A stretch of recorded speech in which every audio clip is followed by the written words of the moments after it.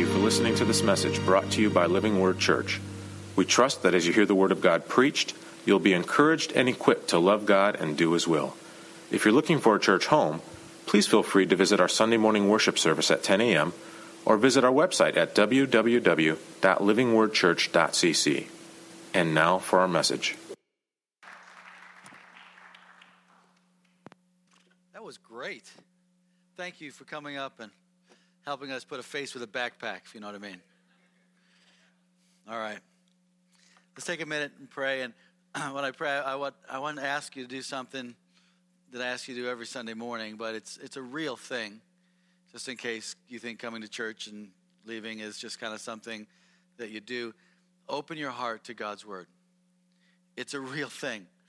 Many people, I think Job says, many people drink the rain and they turn and thank the clouds, right? So you can hear it without receiving it. You can listen without absorbing it. So let's just do a physical act of prayer, but I want to ask you to do a spiritual act of opening your heart this morning.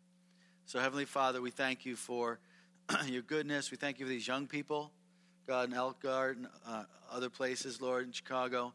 God, that you're raising up to do great things in this world. God, we bless them in the name of Jesus. Goes beyond those backpacks, God. We want to see their success. We want to benefit from their thriving. God, we want to see you glorified in all things. God, this morning as we open your word, we pray that, God, you would open our hearts. You would open our minds. There are so many things that go on in our lives all day, every day, God, that we absorb so much of the world and its system.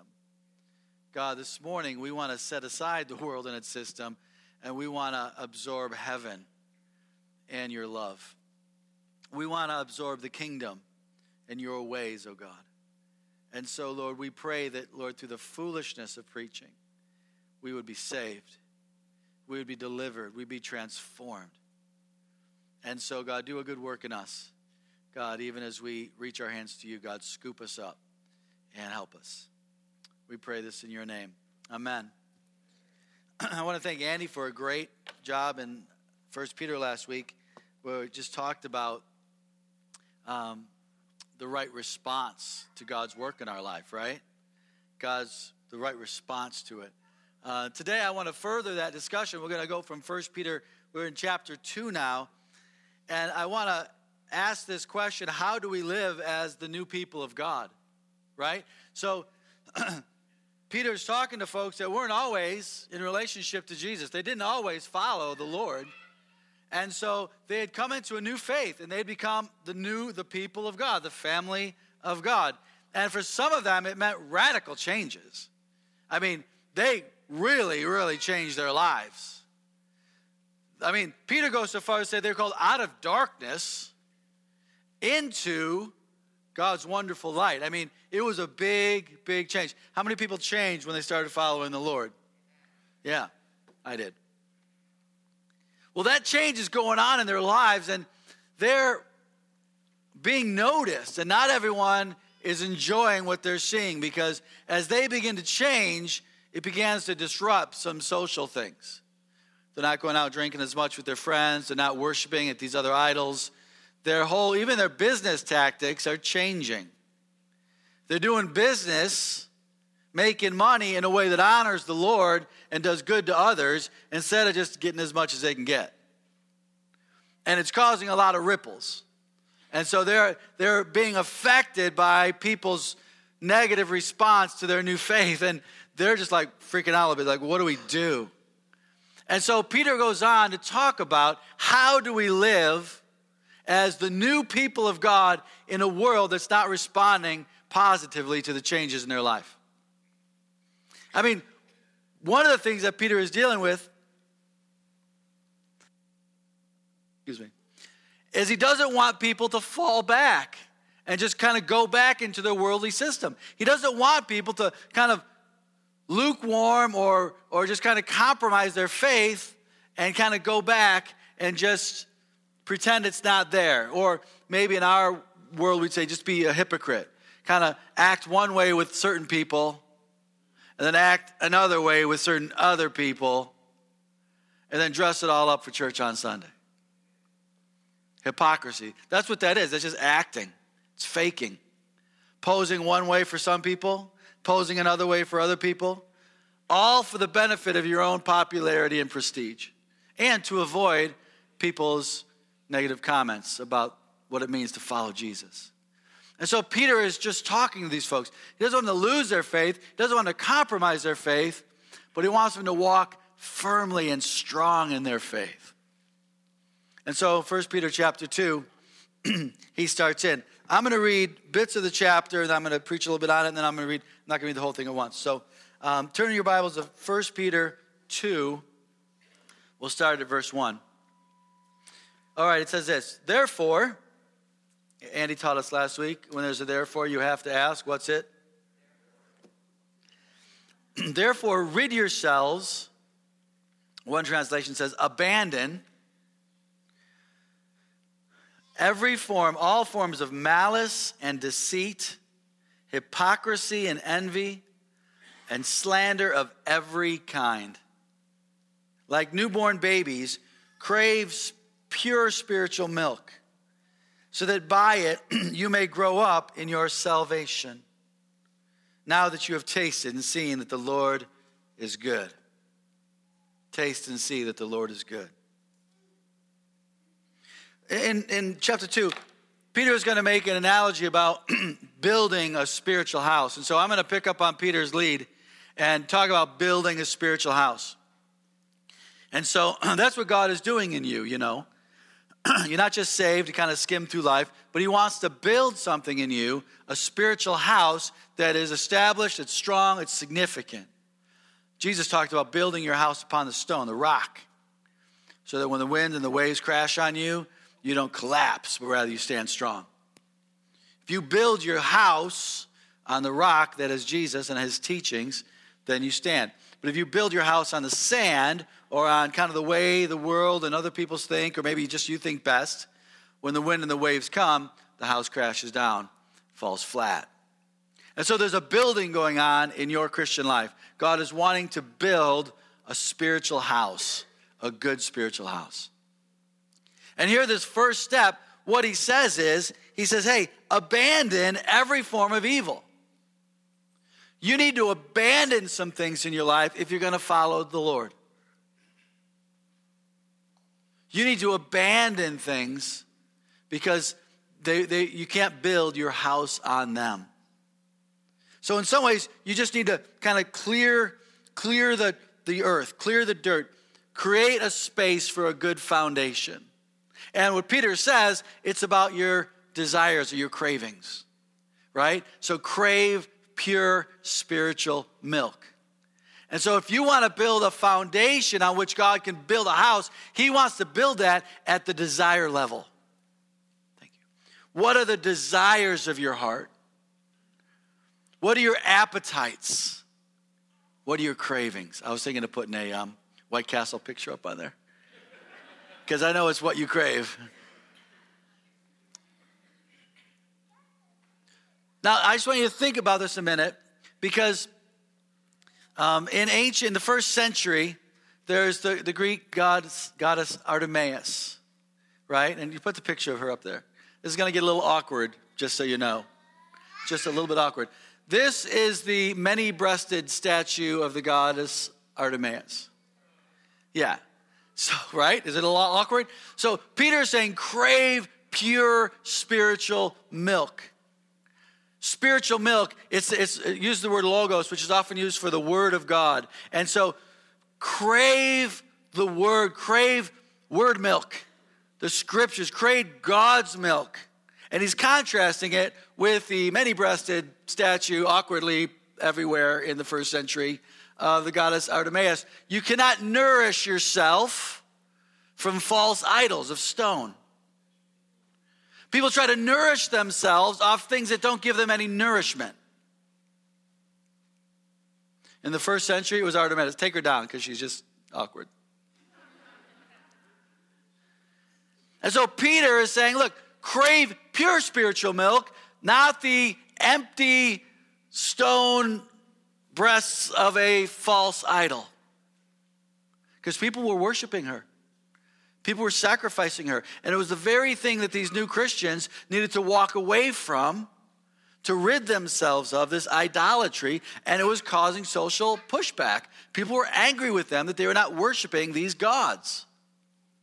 And Peter is saying, look, you can't do that. You need to clear the ground. You need to clear the space in your life. You need to set your desires not on that which cannot nourish you, but rather on that which is profoundly nourishing, which is the Word of God, which is Jesus himself. And I think you have to ask yourself, what is it in my life? What are things that are on a foundational level of my heart, my desires and my cravings, that I cannot build my spiritual house on? I cannot build my spiritual walk on certain desires. I mean, you look at just some of the basic human desires in life, right? Food, I'll just go food and sex, right? If you let any of those desires run amok, what's going to happen to your life? Yeah, you're going to be like an 800-pound dude sitting in the corner with no friends watching porn. That's what you're going to be. It's going to be really sad. Because those desires will not check themselves. Those passions, those cravings, they're not made to control themselves. They're made to just be desires. And for someone who's going to build a spiritual house, a healthy, strong spiritual house, you have to not let those cravings and those desires run your life. I mean, it's just a basic thing. You don't, like for instance, you don't have to eat every time you're hungry. If you're hungry, it's okay. Next time you're hungry and say, you're a little bit overweight, just say, hey, it just proves I'm alive. It doesn't mean I have to eat. Hunger is a natural desire that God has given us so that we don't forget to eat when we need to. It's not meant to be a desire that's craved at every whim so that we become 800-pound people. You are bigger than your desires. The purpose of God is greater than your appetites. And you, the spiritual you, the born-again you, the Christ-following you, has the ability to set healthy cravings in your life. You don't have to give in to every craving you have, even if it's White Castle. Because there are so many cravings and desires that will prevent you from building a strong, healthy spiritual house. Here's a couple of pictures. Here's a picture of a couple of houses that they didn't really get rid of they didn't set the right earth for their foundation, and they sank. Could you imagine if you came home one day and that was your house on the left? You're like, oh no, my house has sunk. Yeah, but it's not a new or recent problem. This has been going on for years. Check out this one. Yeah. You know what they did? It was like the 1100s, 1130 something. They were like, hey, let's build a tower. Let's make it very, very beautiful. But they made the mistake. They only built like a 10-foot deep foundation. And they built it on kind of soft, unstable soil.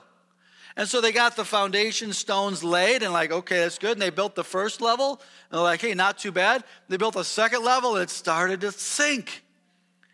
And like, oh no. So what they did like any good construction person would. They just left it there for about 100 years.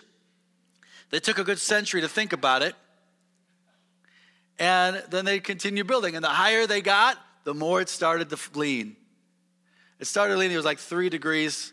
And then by the time, like 200 years later, they had built the whole thing. And it leaned up like 5.5 degrees. That's a lot of lean for a building that's tall. In modern times, they tried to bolster up. And they pushed it back a little bit. It's back to like a 3% lean. Now, it's famous and it's beautiful, and we all know the Leaning Tower of Pisa. But the reason that house is falling is because it was not cleared out on solid ground. Jesus talked about the soil of the seeds that was sown. Good soil or bad soil. The first thing that Peter says to us is, look, You need to understand that you need to make sure your desires and your cravings are well suited to lay a foundation to build the house. That's why Jesus sums up the whole law and the prophets and everything. He says, love the Lord your God with all your heart, soul, mind, and strength. You make God your desire. You say, Lord, I want you more than anything else. He says, that fulfills the whole thing. And the second one is like it. Love your neighbor as yourself. Why is love your neighbor as yourself important? Because not only are you loving God, you're loving who God loves. Right? You make that your desire. And in our world, so many other cravings, so many other things try to come in and usurp that. Let's take a minute. I want to give you a minute. Just to let that soak in. You might say, no, it's not me. I would never let my other desires or my cravings come before me and my purpose in life or my relationship with God. I'm sure that's what Esau thought. Do you remember Esau? Esau and Jacob, they were twins. He got tricked out of his birthright. You know how? Esau went hunting, and he was out for days, and he came back. He was very, very, very hungry. His hunger, his desire for food was overtaking him. He was so hungry. And so when he came back, his brother, Jacob, the deceiver, says, oh, hey, I just happened to whip up some soup. He's like, oh, give me some soup. I desire soup. And Jacob was like, yeah, I'll sell it to you. He's like, anything. I'll give you anything. I'm so hungry. He's like, yeah, I'll take your birthright. I'll take your everything you've got coming to you in life. Every inheritance, every sense of honor, every sense of purpose and debt. You give me that, and I'll give you a bowl of soup. And the fool did it. The writer of Hebrews says this, don't be sexually immoral like Esau, who gave it all away for a bowl of soup. Whoa. Esau wasn't an idiot. He was a big, formidable, incredible man. He let his desires, his appetite, ruin his life. Father God, we just come before you with our hearts open, and we lay before you our appetites, our desires. God, would you make our desires pure? Would you help us, God, not to become slaves to our appetites and our cravings and our desires, but that our desires would serve us, and that we would crave pure spiritual milk. We would crave the things that honor you. We would crave the things that help others. We would crave the things, oh God, that bring you glory, and not the things that will ultimately destroy our lives. Help us not, God, to turn to idols that don't nourish. Help us, oh God, not to give in to those deep hungers, but help us to crave you and desire more of you. Help us, in Jesus' name. Amen. I want to just tell you the next phase is this, that you would build your house on the rock, which is Jesus. So we're going to turn and we're going to pick up in verse 4, 1 Peter 2:4.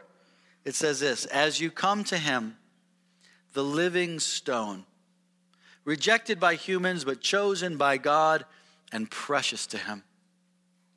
You also, like living stones, are being built into a spiritual house to be a holy priesthood and offering spiritual sacrifices acceptable to God through Jesus Christ. For the scripture says, you can have 3 Old Testament quotes right now to make his point. The scripture says, see, I lay a stone in Zion, a chosen and precious cornerstone. And the one who trusts in him will never be put to shame. It's Isaiah 28. Now to you who believe, Peter says, this stone is precious. But to those who do not believe, second quote from Psalm 118, the stone that the builders rejected has become the cornerstone. And, third quote, Isaiah 8, a stone that causes people to stumble and a rock that makes them fall. They stumble because they disobey the message, which is also what they were destined for. The first point I made today was you have to clear a space, and you clear a space in your area of desires, cravings. To crave that which is good. The second is you have to build on a foundation that will be solid and stable. And here in 1 Peter 2, it talks about Jesus being the cornerstone. Other places as well. But it says over and over again, he's the stone, he's the cornerstone. And it says two things about Jesus, the cornerstone. It says, number one, that if you believe, you will not be put to shame and you will be honored because the cornerstone is precious. But it also says that if you don't believe, this cornerstone will cause you to stumble and fall. And so there are two very distinct reactions and multiple reactions to responding to Jesus. The first one is, if Jesus is precious to you, he will be your source of honor and he will remove the shame from your life. But if Jesus is not precious to you and you reject him and you turn away, Jesus will be the cause of your stumbling and of your falling. I mean, Peter just makes it very clear. Now understand, Peter is talking to people who are having a hard time living out their faith in a world that doesn't really want them to live out their faith. And so Peter is saying, look, to those who are rejecting Jesus, of course, Jesus is going to be a stumbling block for them. They're not going to like it. They're not going to follow him. And ultimately, that's between them and Jesus, not you. But for you who are believing, Jesus is the one who will remove your shame, social shame, internal shame, eternal shame, and he will honor you. And so you need to make a very clear decision because there is no halfway point. It's not like you can kind of fall or you can kind of be honored. No, you need to say, I believe and I'm going to follow him and he'll take care of you. Or be one of those who says, I'm going to reject him. And then you're stumbling and you're falling is on you and between you and God. And so Peter is saying to them, look, there is no middle ground. There is a clarity that comes from knowing where you stand with God. And don't pretend to be in the middle. Because that was their temptation. I'm just going to fit in, but I'm still going to secretly go to church meetings, but I'm not going to let that be widely known.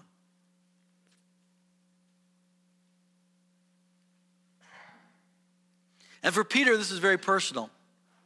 Because if you look at the language, maybe you'll remember some of the interactions that Peter had with Jesus.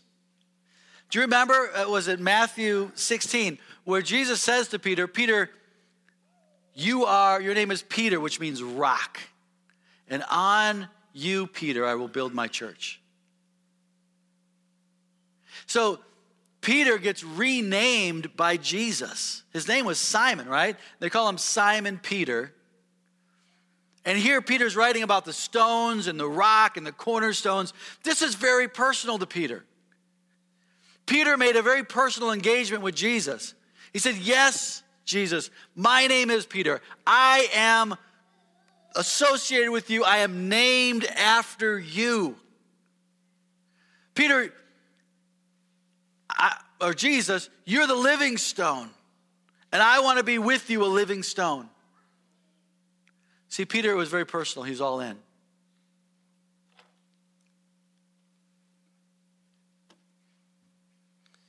I wonder, when you think about it, what name has God given you? What name has God given you? Well, your mama gave you a name. And your junior high basketball coach gave you a name. And once, a coach named me Princer Prancer the Belly Dancer. Called me that for a whole season. I'm like, what's up, coach? Why would you do that? So you've been named by people, maybe even named yourself, right? We do some harsh names for ourselves. Loser, poser, shameful.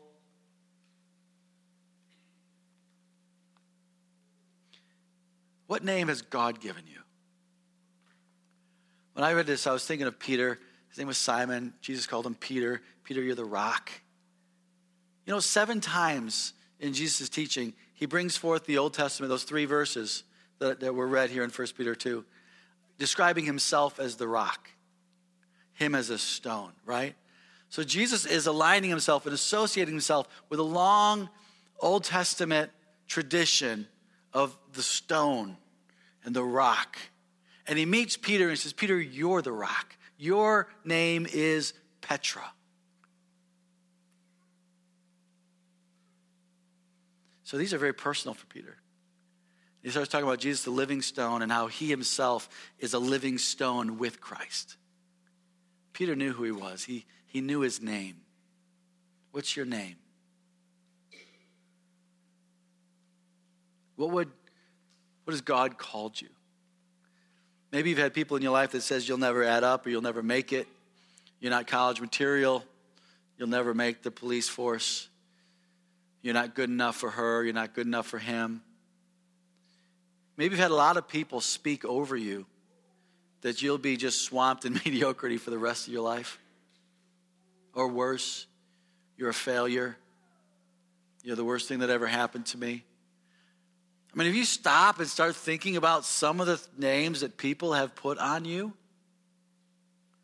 some of the names, the internal names that you've put on yourself,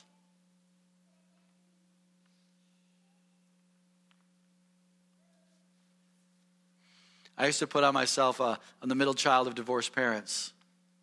That meant something to me, that defined me.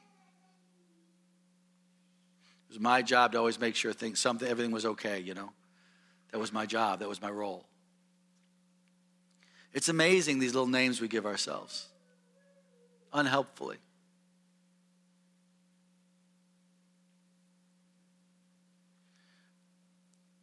But God gives you a name. God gives you a name, a new name.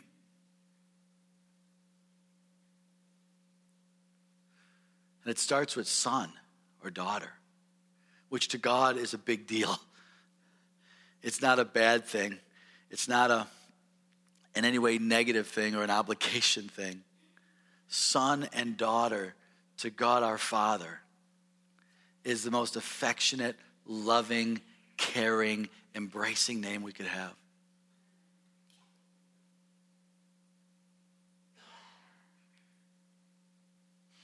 Dan, are you still calling yourself Daniel? Why are you calling yourself Daniel now?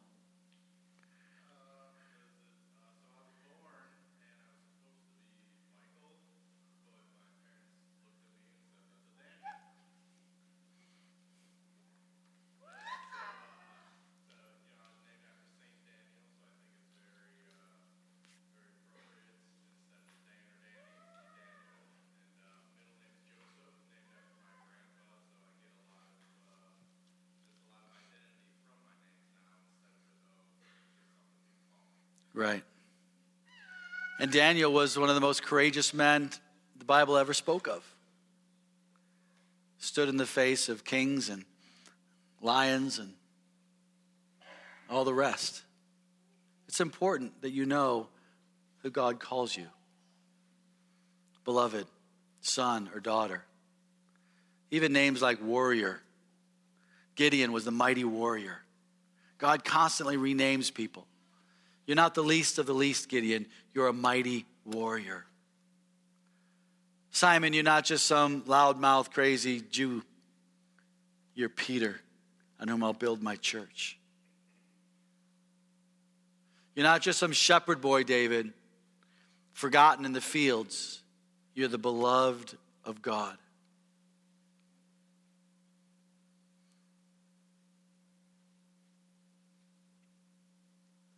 You have to think about who you give permission to name you. And there are some names in your life you need to reject. I am no longer Prince or Prancer, the belly dancer. And I would like to say I never was. But there are some names you need to reject. And there are names you need to take on. Someday we'll do a sermon series on how God renames us.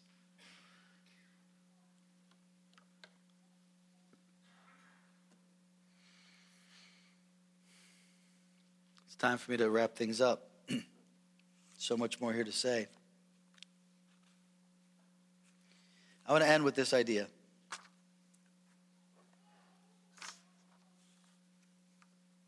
Building the house. Building the house. Your spiritual house. You know, in this litany of quotes and things, Peter strings together just these unbelievable, wonderfully believable threads of commonality that we have with Jesus because we believe. Unbelievable, wonderful commonalities like this. He says, Christ is the living stone, verse 2, or verse 4. And he says that believers also are living stones built with him. The close relationship and the close association between Christ and between believers is remarkable. He calls believers a spiritual house in verse 5, and that Christ in verse 6 is the chief cornerstone of that house. He tells believers that they'll never be put to shame. You, he says, will never. Shame is not your identity. It's not who you are. And in verse 7, he says it's the cornerstone himself that brings honor to the believers.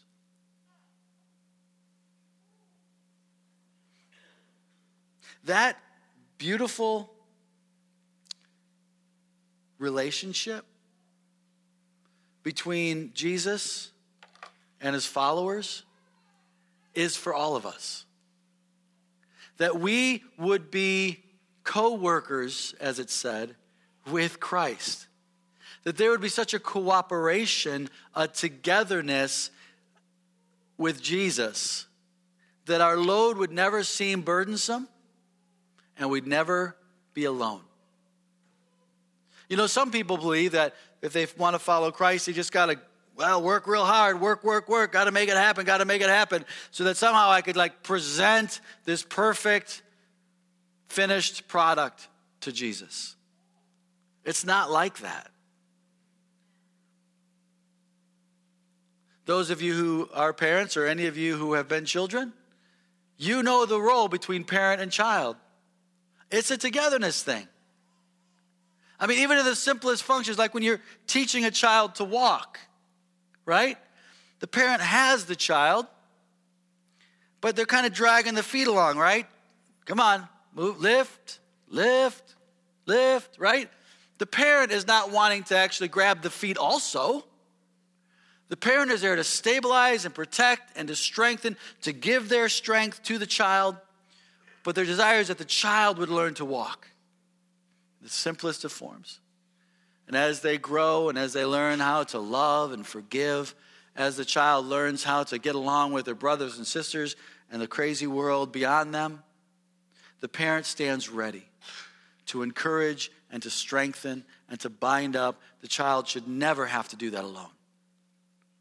That is the great privilege of family, of parenthood, and the great joy of a child to know that my parents are for me, and yet I'm here to learn how to do it myself so that I can one day help the next generation. There is this incredible togetherness, cooperation that we see between Jesus and his people. And Jesus wants that for you today. that you would say, I want, Lord, to invite you into my life. I want to cooperate. I want us to work together on building my spiritual house, my spiritual life. And so if I ask you the question, what are you and the Lord working on together in your house? What would you say? Some of you know I painted my house this year. Took me a little while. I got by with a couple of help from my friends. Right? Harold and Bob, these guys were faithful friends. My dad painted a wall. Joyce, thank you. And Bob would just constantly text me, when are we going to finish the house? Those were texts I did not always respond to right away. But he was committed to cooperating for the completion of a project. Jesus does that to you. He's texting, he's knocking, he's pursuing you. When are we going to finish that little issue? You deal with that desire, that craving. Will you come to terms with your purpose and your meaning? Will you deal with forgiving, or you deal with the sacrificial life that I've called you to? What are you and the Lord working on together? Think about it. Type it into your phone. If you don't know what it is that he's doing, maybe you just need to type the question into your phone a minute. Lord, what are we supposed to be working on now? Do you ever have that? I never had that because my wife is always faithful to provide me with a list. I always have a list. I know sometimes like, what am I supposed to do today? Oh, thank you. And tomorrow and the next day. But sometimes we just get lost in it.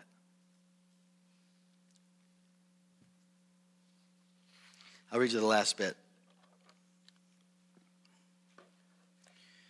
But you are a chosen people, a royal priesthood, and a holy nation, God's special possession. There are names in there that you may want to adopt. So you know who you are. You know who God says you are. That you might declare the praises of him who called you out of darkness into his wonderful light. Once you were not a people, but now you are the people of God. Once you did not receive mercy, but now you have received mercy. So Peter finishes this little section with two things. It has to do with your identity and your purpose. You are a child. You're a chosen people. You know, this was pretty radical because prior to this, it was always genetic, right? It had to do with human descendants, genetic descent, that were the people of God. If you had to be Jewish, or you had to proselyte into the Jewish nation, those were the children of God. But Peter is saying that's no longer the case. He's overturning that old belief. And he's saying, no, now it's anyone who's in Christ. You have the DNA of heaven. You're a child of the King. You're royal. A royal priesthood. You represent the King. You're royalty. I love the idea of priest. Priest is the connector, right? In the Catholic Church, the priest connects God to people. But the priest is a common thing, the connector. But he says it of the people of God. He says, look, you have 1 foot in heaven and you have 1 foot in earth. Live your life as the royal people of both places. Don't leave earth anytime sooner than God calls you, but don't forget about heaven. Live your life as citizens of heaven. He says that you're a holy nation, set apart for him, special. And all this for your purpose, to declare praises. To declare praises. Let me ask this. How frequently do you speak of the wonderfulness of God's salvation? Declare the praises of his wonderful light. You've been called out of darkness into his wonderful light, into his family. Your purpose is to speak those things. Speak of how wonderful the salvation God has given you. You've received mercy. Speak of being in God's family. Make that part of your vocabulary. Speak it. Say it to people. Declare it. Not just in our songs, but in your conversations, in your own heart. Declare it, declare it, declare it. Speak. Again, remember when the kids were little and they'd want to just try to tell you something? And what would you say to them? Use your words. Children of God, use your words. Speak it. Declare it. All right. We're going to take communion. Andy, will you lead us in communion? All right. If I could have the ushers come forward and the worship team up. While they come, let's bless the Lord for his word. Lord, thank you for your scriptures. Thank you for a timely word to us, how to live in this world. God, that you would be Lord of our cravings, that you would be our true foundation in life, not to sink like those houses. God, that you would work together with us, that we would cooperate with you to build the house of our life, that we might know who we are and that we might know what we're to do. Thank you, Lord. Thank you. Thank you. Amen.